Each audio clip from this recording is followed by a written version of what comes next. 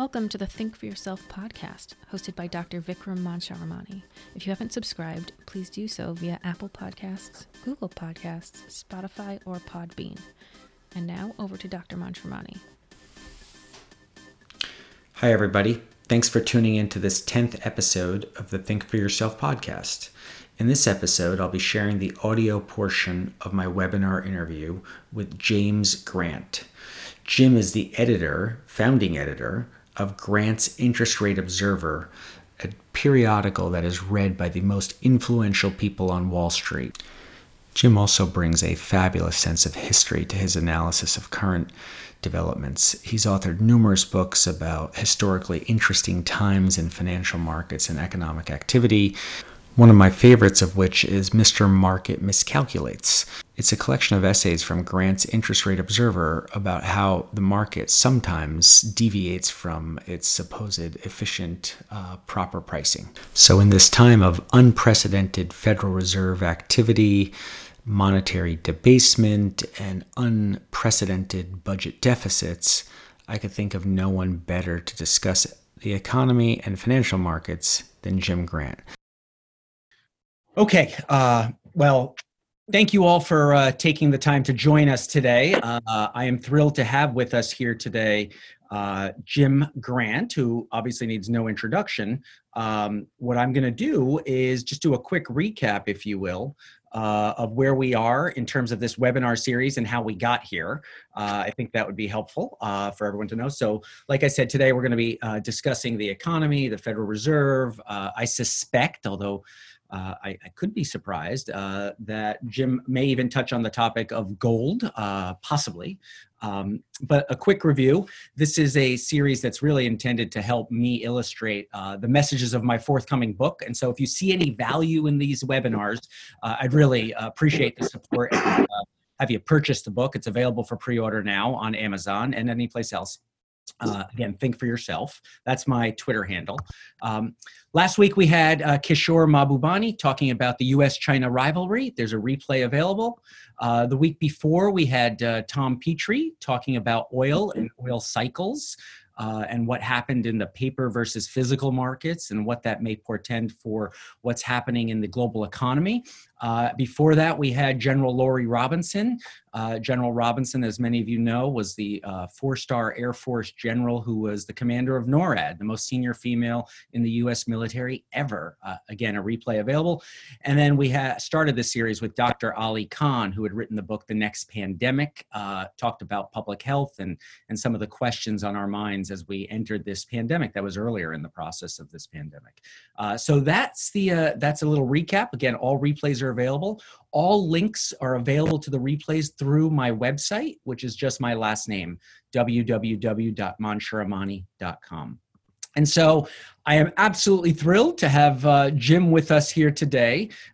Jim is a dear friend. I've known him for a little over 10 years. We were reminiscing earlier as we got started here right before everyone signed on, that Jim first came to my class in New Haven on financial bubbles that I was teaching at Yale and served as a judge for the final projects about the next potential bubble. And so I've known Jim for a little over 11 years now.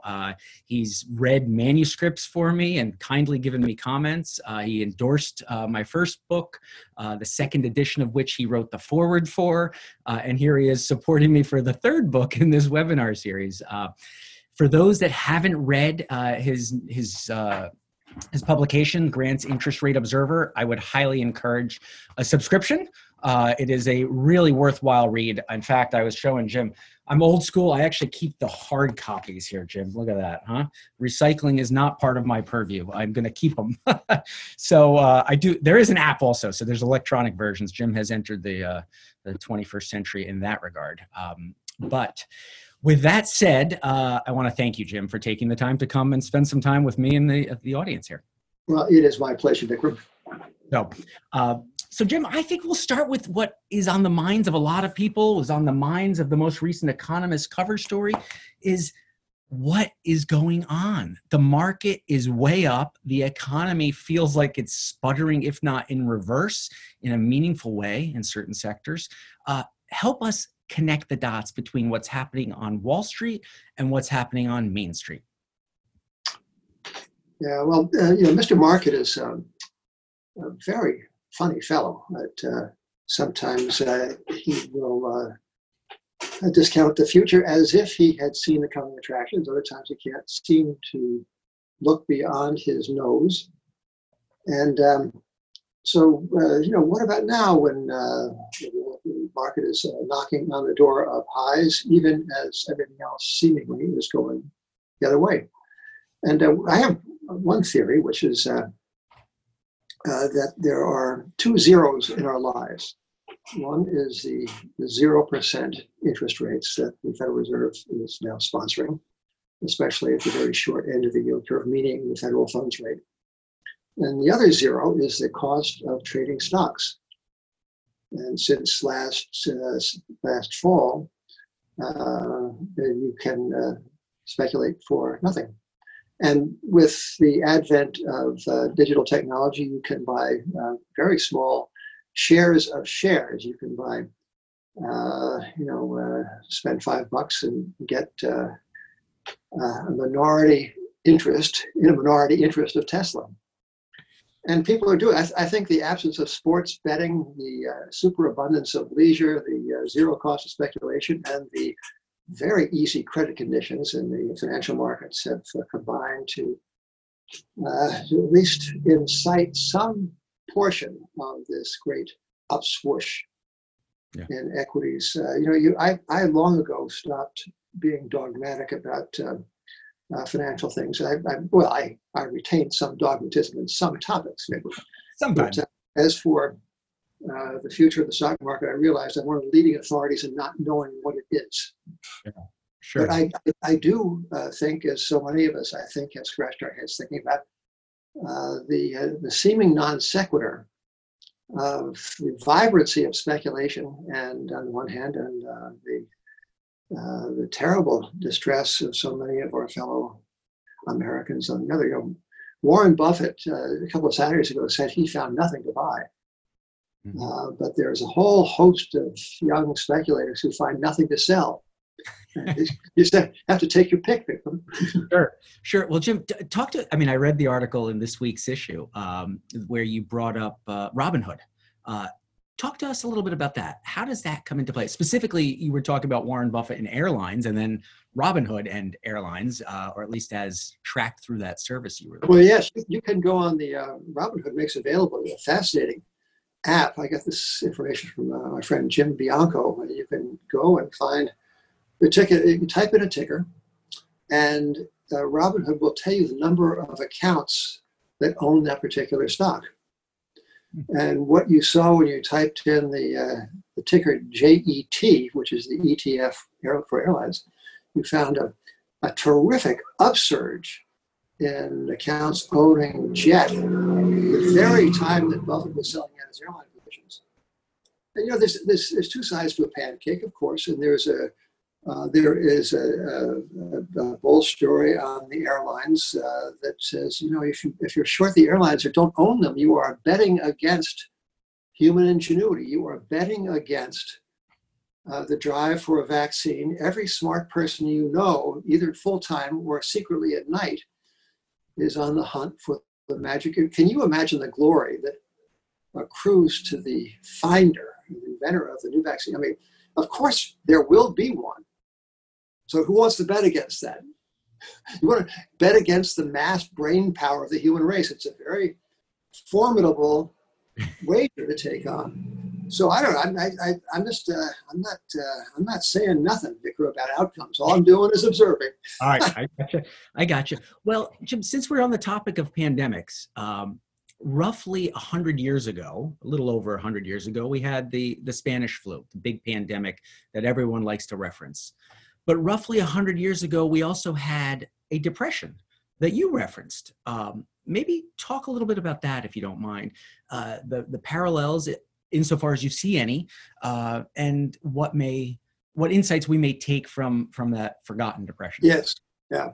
Well, the title of the book to which you kindly allude is The Forgotten Depression, which, despite my every effort, remains rather obscure in the mind of the American public. I must talk to the Simon and Schuster people about that. But the Depression that we both are talking about began in 1920, and it was a bear. I mean, the stocks were down 45% or so, commodities ditto. Unemployment was not then measured, but was certainly in the teens. Corporate profits down by one measure, 90%, 90%. Privation in the absence of social safety net was widespread, and on. It was not a recession, but a depression. In fact, I can confidently characterize it as a depression because there was a hit tune written about it. And you don't write songs about recessions. So anyway, so what is notable about this episode in our cyclical history is its brevity. As severe as it was over and done with in 18 months, notwithstanding, or perhaps because of the policy response to it. Now, what did the government do? This was in the era of Woodrow Wilson had just left office. Warren G. Harding had entered it, and the doctrines of the times were for a balanced budget or a surplus and real interest rates of a considerable number of percentage points. So when the government belatedly came to realize that it had a depression on its hands, what it did was nothing. Sensibly, I mean, the budget remained in balance. The Harding program was for a fiscal economy, and there was a Bureau of the Budget set up to do just that, to cut out unnecessary spending and to roll back wartime regulations. First World War had ended a couple of years earlier. And what the Fed did was to tighten credit, to discourage gold outflows. So you had a terrific credit contraction. But because wages were flexible to the downside, as prices fell, wages likewise declined, and levels of profitability, corporate profit, were reestablished at lower levels of activity and lower levels of prices and wages. And also, the price mechanism was was working without interference, and the world came to see just how cheap were American assets. So gold flowed into this country to avail itself of opportunities. Inventories had been run down; they were brought back up again, and there was a great whoosh to the upside in activity. And as I say, over and done with in 18 months. Now, compare and contrast the depression that followed in 10 years. And what was notable about that one was the industrial statesmen of the day getting together, this is 1930, and saying, at this time, we are not going to cut wages. Yep. We are not going to make the burden of this depression fall upon the little guy. And they did not cut wages. Henry Ford in the vanguard. But because wages did not fall, but prices did, corporate profits collapsed. And what followed at length was mass unemployment. Now, this is a controversial doctrine. I'm not doing it justice in this discussion, but so, this depression, of course, is out of memory. But it's as if, Vikram, our policymakers today were, in fact, fully briefed on and had resolved to do everything the opposite. Right? Because today, not only are wages rather sticky to the downside, but also the government is subsidizing the people at levels of income for not a few million Americans. It's greater in lockdown than it had been in 9 to 5 life. Sure. So Jim, I was going to say, so in between the forgotten and the remembered depressions, there was a wonderful time. There was an absolutely wonderful, the Roaring 20s, right? I mean, sort of, do you think they were related? The fact that one led to the other, meaning you let the markets clear, let it happen really quickly in the 1920 timeframe, such that people can then go forth and have an economic resurgence? I think so. I think that was a lot of it. Yeah. And we seem to be in a regime of ever greater, more frequent, and more radical intervention to prevent or to edit the movement of prices. It's by a more forthright name, all this is called price control. Yeah. So speaking of price control, Jim, I'm jumping a little bit here, but the topic of inflation and whether we measure it correctly or not, measurement issues aside, seems to be one that people are spending some time worrying over, yet the evidence so far has been that there are not signs of inflation. Thoughts on the current environment of inflation, deflation, or deflation, and whether or not we'll see inflation, perhaps, is a better way to think of it. But connect the dots there. I mean, you're talking about prices and sticky prices and sort of price management. What's going on today? Sure. Well, Vikram, only consider the complexity of the situation we are against. We have a collapse in demand. We are working through a kind of a controlled experiment worldwide in whether commerce works without revenue. So far, the results are not encouraging, right? Yeah. So there's a collapse in demand, but there is likewise a collapse in supply owing to the various lockdowns. So the black swan in this was not the pandemic. We have had pandemics. The black swan was the lockdown. So collapse in demand, reciprocal breakdown in supply and in supply chains. We get that. We have an upsurge in fiscal spending, and we have a heretofore unimagined increase in central bank credit creation. Over the past 3 months, at an annual rate, the Fed is expanding its earning assets in excess of 500%. It's a 500% annual run rate.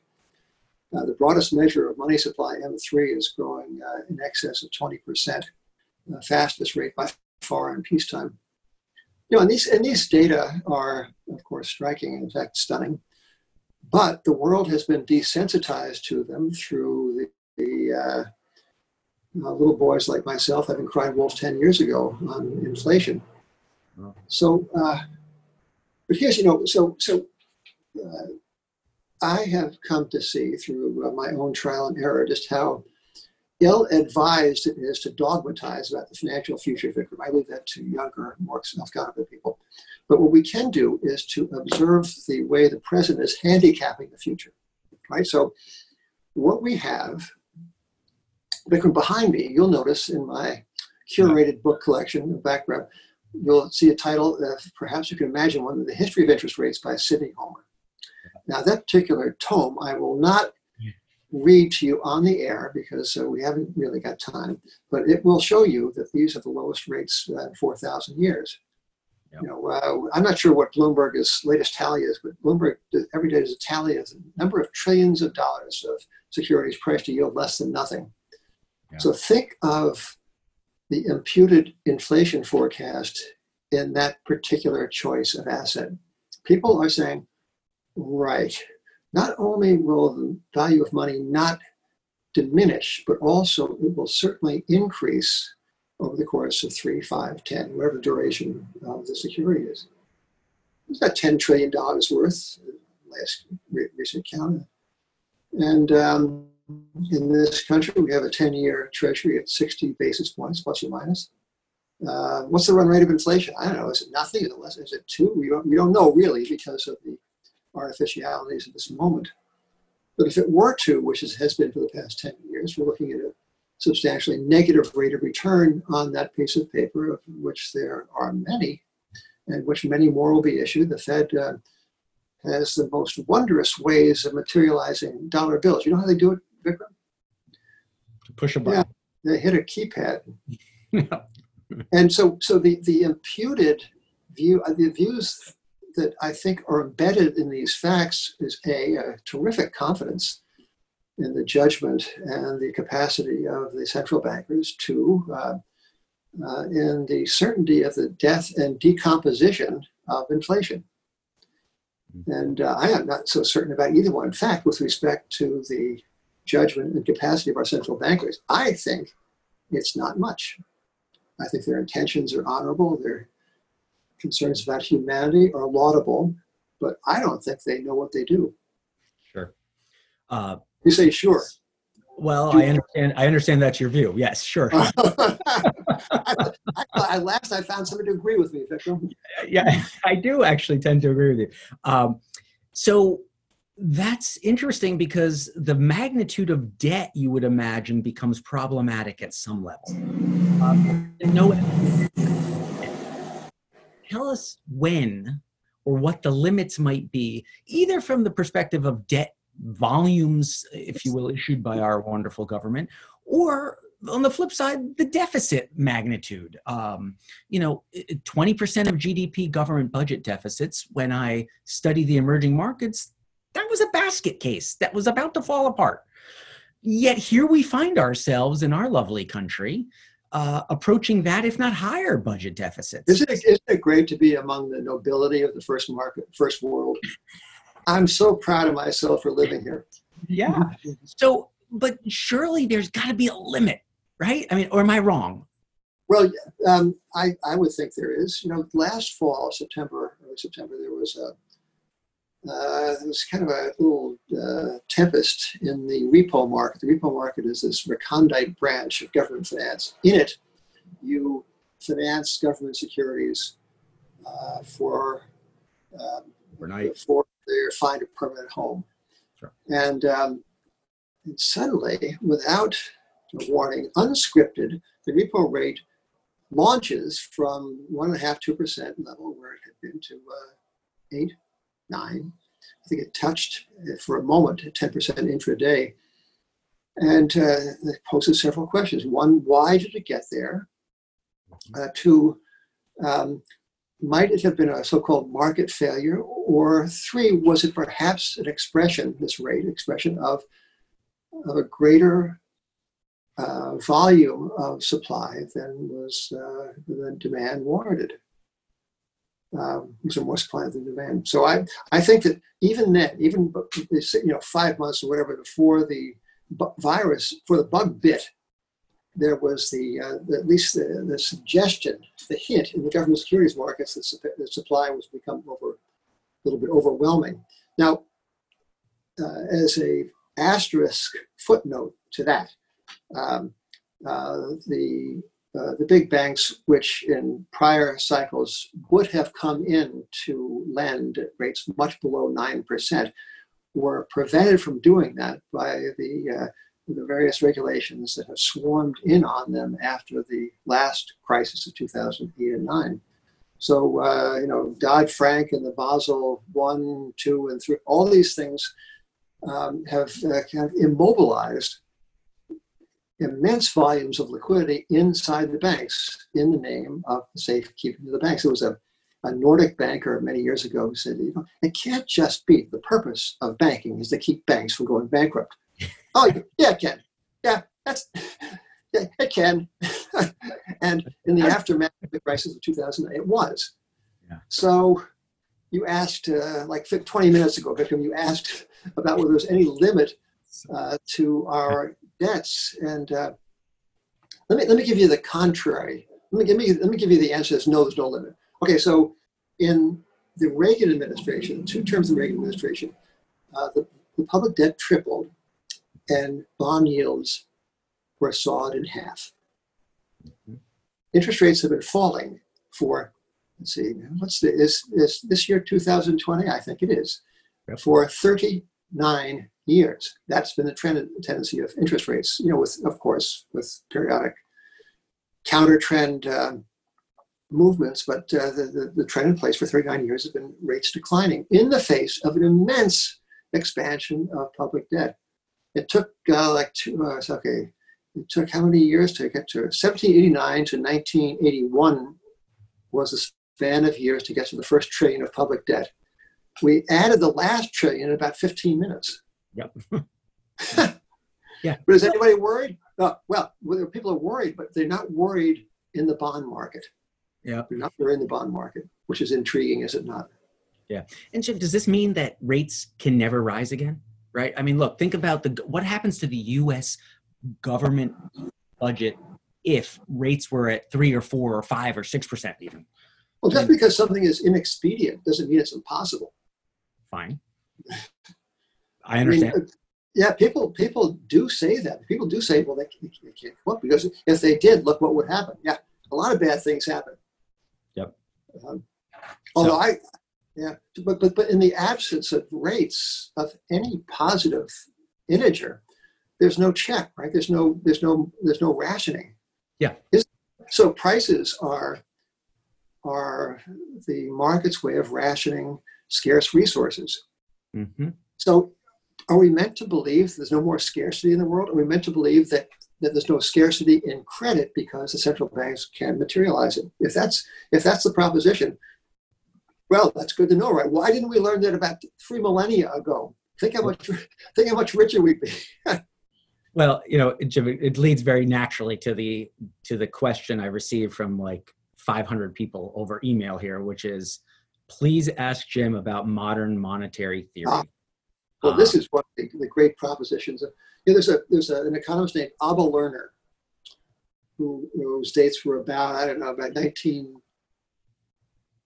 to 1980 or something. He was a Brit, grew up in the East End of London, and he was always an independent and radical-minded guy. The FBI was tracking him in this country in the 40s and the 50s for subversive thoughts, and he was but he wrote an essay that's accessible online that is so lucid and so persuasive. It's called Functional Finance, and here it is in a nutshell. He says that there's no such thing as sound finance.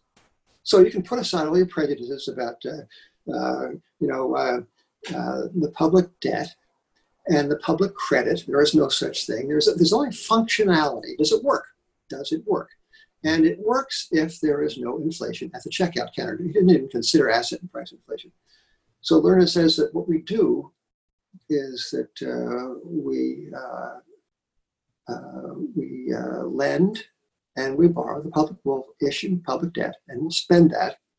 And the central banks will accommodate it until such time as their inflation is the actual CPI inflation. And when that inflation, if it does materialize, when it comes, we will tax it away. We will tax away that inflation by taking away the marginal spending power of the people who are causing inflation. That's his view. And Keynes read this and he was impressed, as am I, by its lucidity, but he said, God help us, they try it. Now, so the doctrine, so Lerner said there was one codicil, and that codicil was, if you owe your debt domestically, you can do this. But of course, the United States has substantial creditors abroad, but never mind that for the time being. But I think what is most notable about this MMT idea is the fact that it is in fact being implemented. Listen to Donald Trump. He says, there's no inflation. Let us proceed. Let's spend. And how about negative rates, he says. Right? So this Republican administration is in fact retailing MMT. It's like the character in one of Moliere's plays who says, who was astonished to discover that he'd been speaking prose all of his life and he hadn't even known it. So the Republicans are implementing MMT and they don't even know it. Yep. Yeah, no, it's sure it appears to be that way. Jim, when we talk about the printing presses, we talk about potentially, one would think, the more dollars we print, that each dollar would be worth less. Seemingly logical proposition, at least in my head. And yet what we've seen is, in this world, effectively a currency war where it's a race to the bottom as one central bank tries to hit two buttons faster than the other one hitting one button to print. I can print faster. I can print even faster. How does this play out? I mean, right now we've seen dollar strength, which could be indicating something, should perhaps create issues elsewhere, maybe in the emerging markets or what have you. But also it results in all sorts of confusing trade dynamics. Well, this is one of these 3D problems. This is like, multi-dimensional chess or something. So you imagine the Fed creating dollars, and you imagine the plight of those abroad who had borrowed dollars earlier. They need dollars if they intend not to go bankrupt to service their debts, so they bid up for dollars. So all these are different forces playing on the dollar exchange rate against other paper currencies, right? So we can say the dollar is the cleanest dirty shirt in the wash. We can say the dollar is strong against this one or that one. But there is one another marker, which is it strong against the precious metals, which cannot be so easily manufactured as can paper currencies. So the gold price is now it's still below the highs of 2011, but it's now a 1,700 number rather than a 1,200 number. Yep. And that to me is the true marker. It's not a perfect marker because all sorts of things go into the determination of the price of an asset, not just what I think it should be, which is one of the things I've learned over the course of my journalistic career. It's a very discouraging realization. Well, Jim, I remember one of our first conversations. I had asked you, this is probably 2008 or 9. I asked you about how should I think about gold?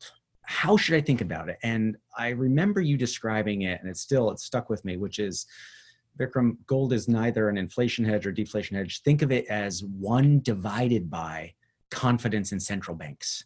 And so if your confidence in it's a proxy on central bank confidence. If you have right. Confidence. Reciprocal, yeah, right. Perfect. Reciprocal confidence. You still believe that? Yes.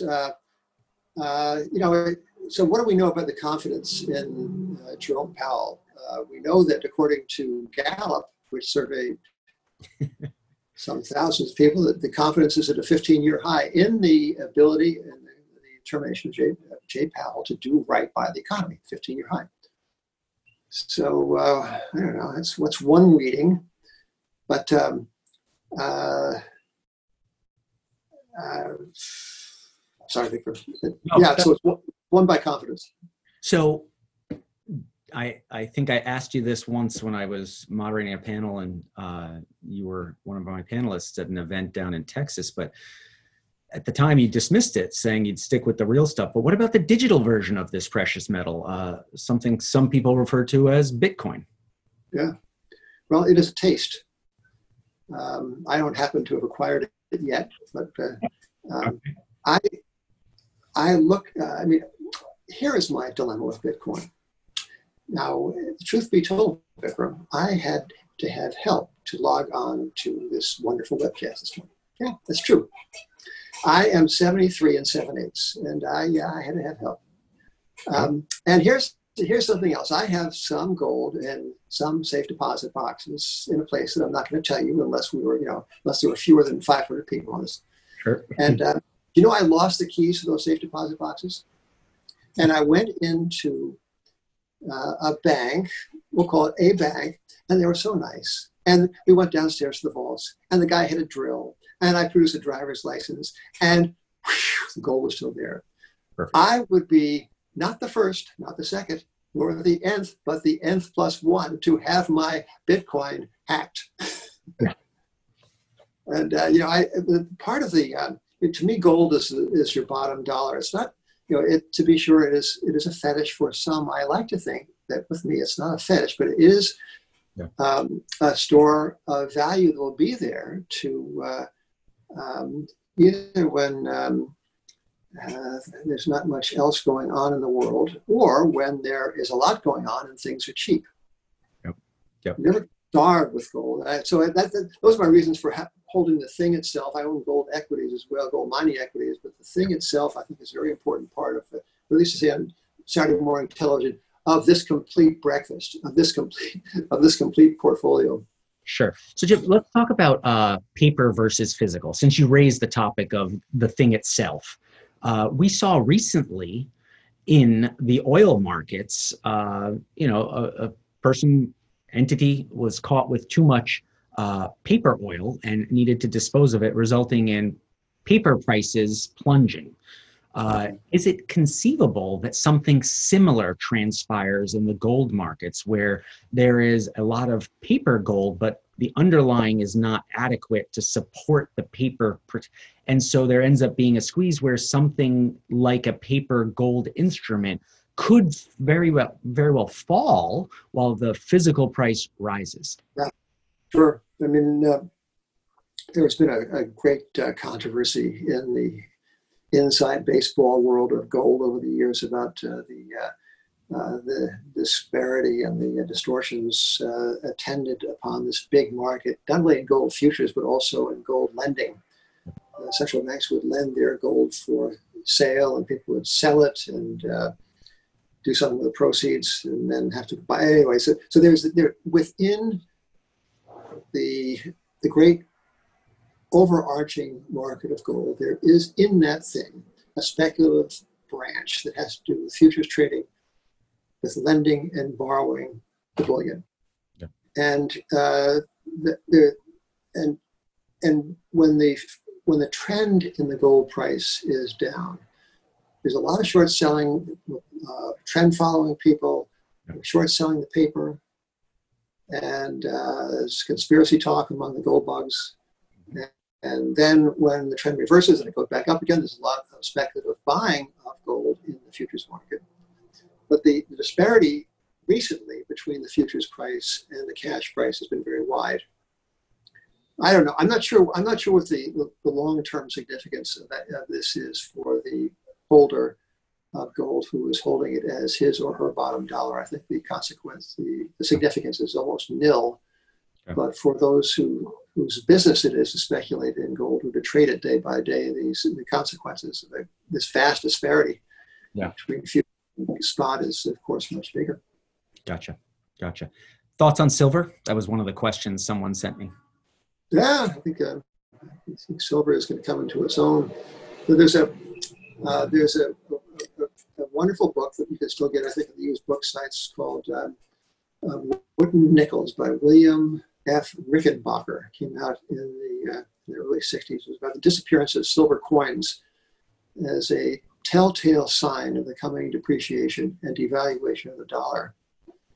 And silver is, they say, the poor man's gold. It has an industrial component as well as a monetary one. So it's much more volatile than gold. It's much more fun to trade for that reason. There is I'm drawing a blank on the name of a silver stock that I'm not even, now this name comes to you, I'm not even going to mention it. You can email it. But but there is, I think silver is going to do very well, as gold does very well. There's another book called by Roy Jastrom called The Golden Constant, and it's a history of the gold market and of the price of gold. Okay, I have it here somewhere. I only see your books there, Vikram. Yeah, well, that's the purpose of this webinar here. We can zoom in on my books, but but yes, Roy Jastrom Golden Constant. Also wrote a book called on silver, called it the restless metal. Yep. And restless is not the word for it. It is a highly volatile essence. Sure. And so if you want to speculate on monetary debasement, silver is the one for you. It's much more oomph in it from the point of view. Got it. Okay, so let me, Jim, I still have plenty of questions, but I'm seeing the question tab here go very rapidly up in terms of number of questions. So let's turn to some of the audience questions that are coming in. One of the first ones here is the Fed is allowed to lend, but the Fed is not allowed to spend. If by chance that were changed, is there a risk of hyperinflation, or could that be the catalyst to generating hyperinflation when someone is allowed to print money and spend it? So, related to another question is, are there limits to the printing? Yeah. Well, the answer to that question is very easy. It's yes. That is the essence of hyperinflation. It goes back to the Continentals during the Revolutionary War. They struck them off the press. They spent them, and that was big inflation. I'm sure there's hyperinflation as the technicians would define it, but it was certainly a robust inflation, and similarly with the later stages of the depreciation of the French currency during the French Revolution. Well, if you look even at if you look at the more recent events, right? I mean, Zimbabwe. In fact, I was over in Harare and I met with people at the central bank, and one of them said what I still think is a stunning statement. I said, so you guys realized there was inflation and you still printed the money. Why? And they said, we printed the money because we needed the money. Which that's one explanation. But there was a governor of the Reserve Bank of Zimbabwe not so many years ago who gave an interview, and his interview took the form of a lamentation on, don't they realize, he's talking about the Fed, don't they realize they're doing the same thing we are? Yeah. We're forgotten the guy's name, but it was lovely to be very in this provocative. country. Lovely to be. We were, in fact, doing the same thing they were, because we were neutralizing the newly created dollars in the reserve accounts of the commercial banks, something I came to realize rather late in the game. But these dollars were on ice, so to speak. They were not functional. Gotcha. Or almost theatrical. Yep. Question about the reserve currency status of the United States. Don't these rules that you or that we all sort of think would and should apply, gravity in terms of the volume of debt, etc., do they not apply to us because we are the de facto global reserve currency and there are no alternatives? Well, it seems that way. It seems as if there were none. And in support of the proposition that the reserve currency is virtually a limitless and permanent franchise, Britain was the owner of that franchise, and you could see it in retrospect. You can see it in retrospect that the British pound peaked as a currency in the month of August 1914. As soon as the war began, that was the end of the dominance of Britain as a financial center, and the end of pound sterling as the one and only reserve currency. That was the end. However, the pound lingered as one of the reserve currencies into the 1950s, early into the 60s too. So there is a deep element of habit in monetary. The habit infuses our choice of monetary units. You know, we transact in the currencies that are comfortable. We have transacted in the dollar. It's not only the world's store of value, but it's also the great invoicing currency. And so, so this franchise is in fact not permanent. We can lose it, and we ought to lose it. If you like, I'll explain that. We ought to lose it, but it'll take some doing to lose. Adam Smith has this wonderful line about he chided some calamity howler of the 18th century. He said, there's a lot of ruin in a country. So don't be too embarrassed. There's a lot of ruin in a country, and there is a great deal of ruin in a reserve currency. So nothing's going to happen overnight.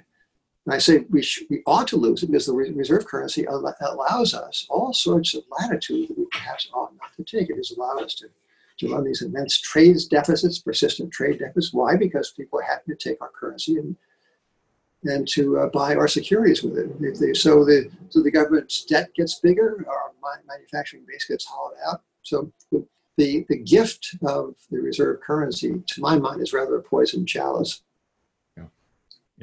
Yep. No, I do see that.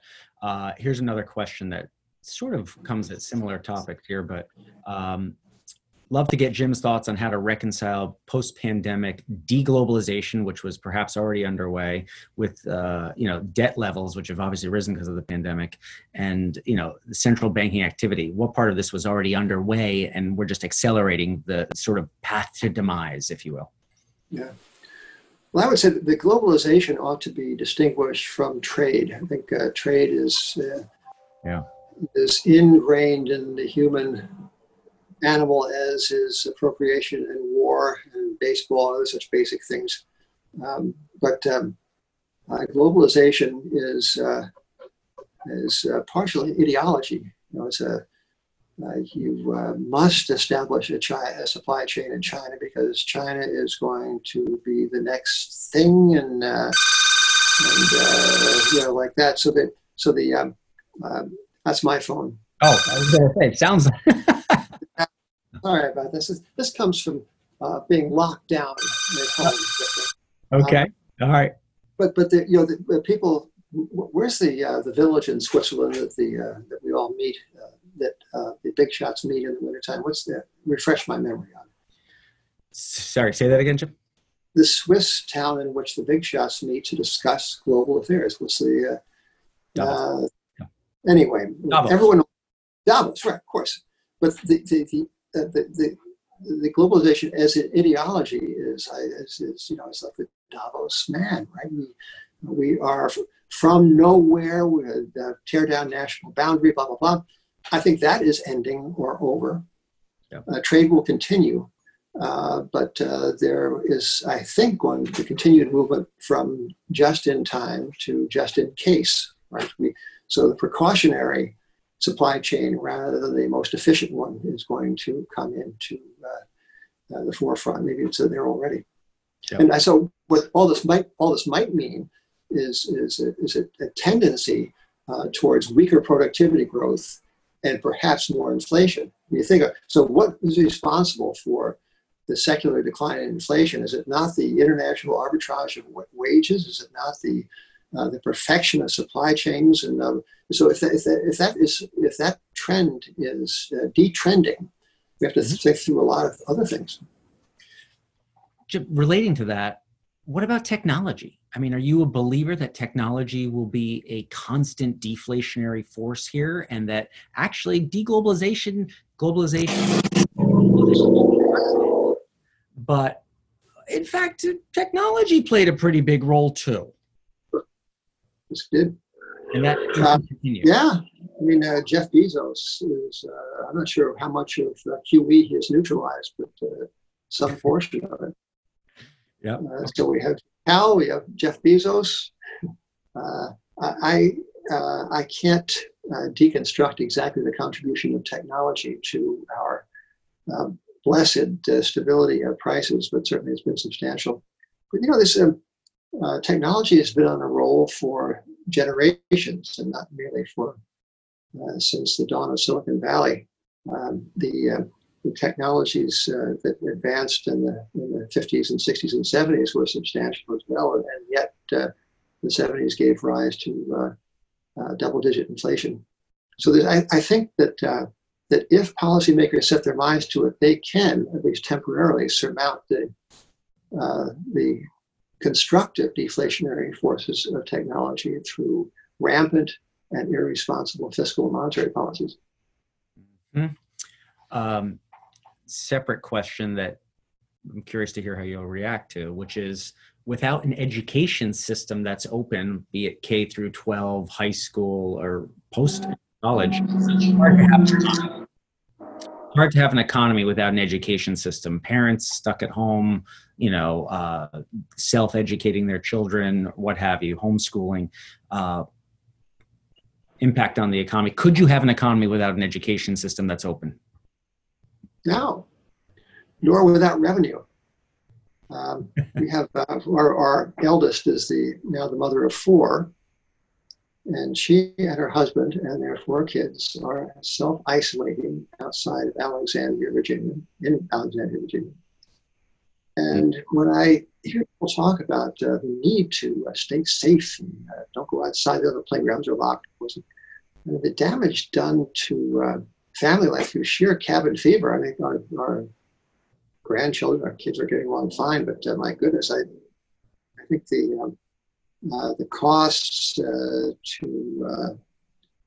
child development and to parental sanity, which certainly runs in parallel with child education, these costs are formidable and ought to be reckoned in the calculations too. Yeah. This is a really interesting question, Jim. Unemployment, high, spiked up very high, yet we know, because of what we've seen in some of the data with the PPP programs providing at least temporary employment, if you will, through these paycheck protection programs, that unemployment is likely to spike yet higher when these programs run off. Any sense as to the potential magnitude of where we could go with unemployment? I just think catastrophic is the concept, but as to numbers, who knows? What they say is, so if the printed number is 14%, the number except for this and that consideration of temporary work would be 20-odd%. Yeah. It's hard to conceptualize it, and right now there's these supplementary employment benefits, I think, run out in July. What happens if they're extended for 3 or 6 months into the election? I mean, a lot of people aren't coming back to work because they are not being paid to come back to work. It's all rather a mess, Vikram. Yeah, I mean, I think a mess characterizes it fairly well. But there was a recent working paper that I read, published by some scholars at the University of Chicago. It was also on the NBER website, but it suggested that up to 42% of the job losses that have, the layoffs that have taken place so far will be permanent. What is the long run implication? Is this a reallocation? Is this just a massive readjustment that needs to take place? Or are we heading towards universal basic income schemes?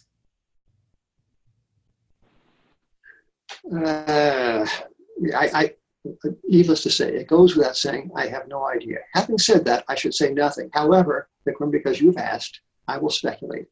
And what I see in these various things, however well-intended, PPE, supplemental this and that, is the virtual adaptation of Bernie's program. Right? We have not only is the Fed omnipresent, but the state is becoming omnipresent. And we look to Governor Cuomo, for example, if you're a resident of New York State. Governor, tell us, when may we return to life as normal? Well, he says, we are going to think about that. We have some criteria. We'll let you know. And what has struck me is how submissive on balance the American public has been at this. And I think that one of the shadows that this pandemic, and especially the lockdown response has been cast, is the shadow of a very, very strong dose of statism becoming an integral part of a bipartisan program. I don't see much pushback from the Republicans, and some against the latest $3 trillion proposal from Democrats. But there is New Hampshire license plate said, live free or die. No, we're not doing that. That's not the program. We are no dying. We are living free when they say it's okay. That's the program. So it sounds like. Sorry, Jim, you cut out there for a second. Are you glad you asked that one? Well, it sounds like anyway, it sounds like you're in agreement then with Mr. Musk of California, who believes these government restrictions are sort of not freedom. I am, and I think that everyone should read Holman Jenkins of Wall Street Journal on this. He's been writing for months on all manner of permutations and combinations of this question of lockdown versus getting back to it. And he's a very intelligent man who's giving a very intelligent treatment of all this. He had a column the other day about that Elon Musk is the new ACLU, which bears rereading. Yeah. So yeah. I'm not with Elon on everything, but I am with him on this. All right, there you go. So Jim, what about the idea of a debt jubilee? We got too much debt. It's going to be mountainous, hard to get out of. We don't know. It's unfair from a intergenerational equity perspective. Just get rid of it. I think that Vikram, you could run for office and you would win a not insubstantial number of votes. And I think that ideas like this, which had seemed so fanciful only like 20 minutes ago, these ideas are going to catch on. And I think that if you were handicapping the debt jubilee idea, you would take it much seriously now than you would anywhere. Relating to the debt jubilee question, Jim, there's a question here saying, do you think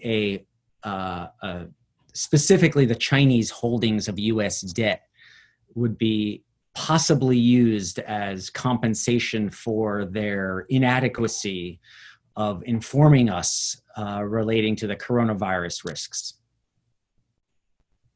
Is that a possibility? I guess, but I think the specter of the Chinese debt, whether as a hammer over the head of Uncle Sam or as a weapon that we wield to them, against them, I think, how much do they own? How many I've lost track. The number of trillions of debt, of dollars of treasury that the Chinese own are beginning to be very close to the number that we emit every week from the Treasury Department. It's becoming a smaller and smaller fraction of what matters.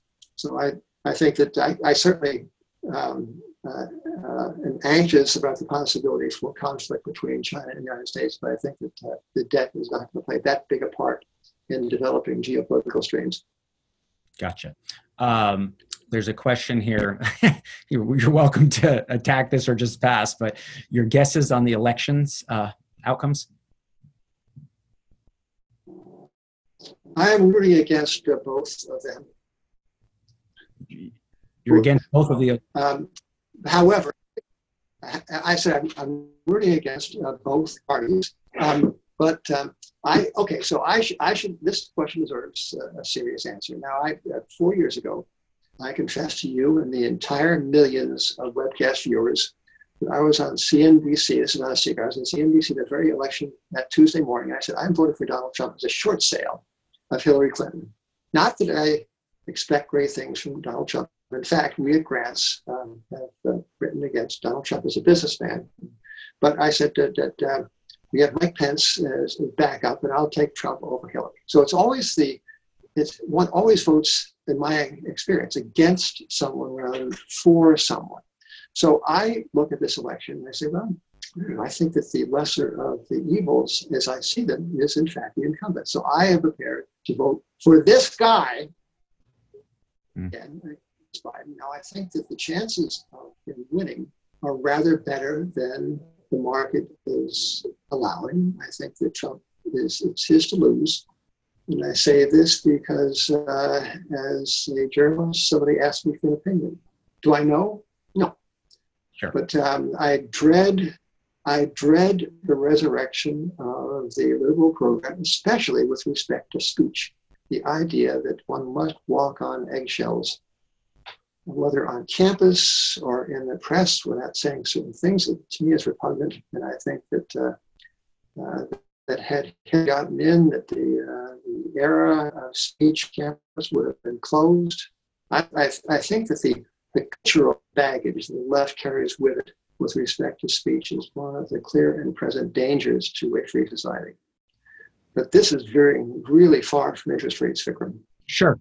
Well, it was a question, and I figured I would ask it. So, Jim, we're running out of time here, and as I promised you, we would wrap up here in the hour. But one last question, which I think has come up and is on my list. Given many of us are at home or staying fairly constrained in our movements, and as you indicated, Mr. Bezos is able to deliver us wonderful goods and possibly even reading material. What books would you recommend? Are there any, of course, besides the lovely... I am glad you asked that question. I would recommend the entire Vikram oeuvre, starting with Boom and Bust 1, Boom and Bustology 1, and then segueing to 2 that blend it forward. Yeah. So the question is about reading material? Yes. So if you had one book to recommend, what would it be? All right. This comes off the top of my head. How about any collection of essays of George Orwell? If you want clarity of prose and depth of intelligence, it's just a marvel to read his stuff. I had one of his books by my bedside. It's his wartime broadcast on BBC. But there are many collections of his. I'm not talking about his novels now. I'm talking about the collection of his essays, and I think they're a wonderful thing, companion for a difficult time. I mean, and by the way, every time is difficult except in retrospect, right? Every time is difficult except in retrospect. So this too, Vikram, shall pass. Yep. Well, let's hope for it. So, Jim, I can't thank you enough. Thank you for your time. Thank you for your friendship. Thank you for your support on the stuff I've been working on. I've enjoyed all of our conversations. This was no exception. And again, thank you everyone for tuning in. we will have another webinar probably next week. If you're not on my mailing list, please feel free to join it. You can find how to join the mailing list, subscribe, information about my book and past webinars, all at www.mansharamani.com. So with that, thank you everyone for joining. And again, Jim, thank you very much. Oh, you're entirely welcome, Vikram. Thanks. Thanks for listening to this episode of the Think for Yourself podcast. For more information, please do visit Dr. Mansharamani's website at www.mansharamani.com or follow him on LinkedIn, Twitter, or Instagram. And of course, if you haven't done so already, we encourage you to purchase his book, Think for Yourself, which is available for pre-order on Amazon.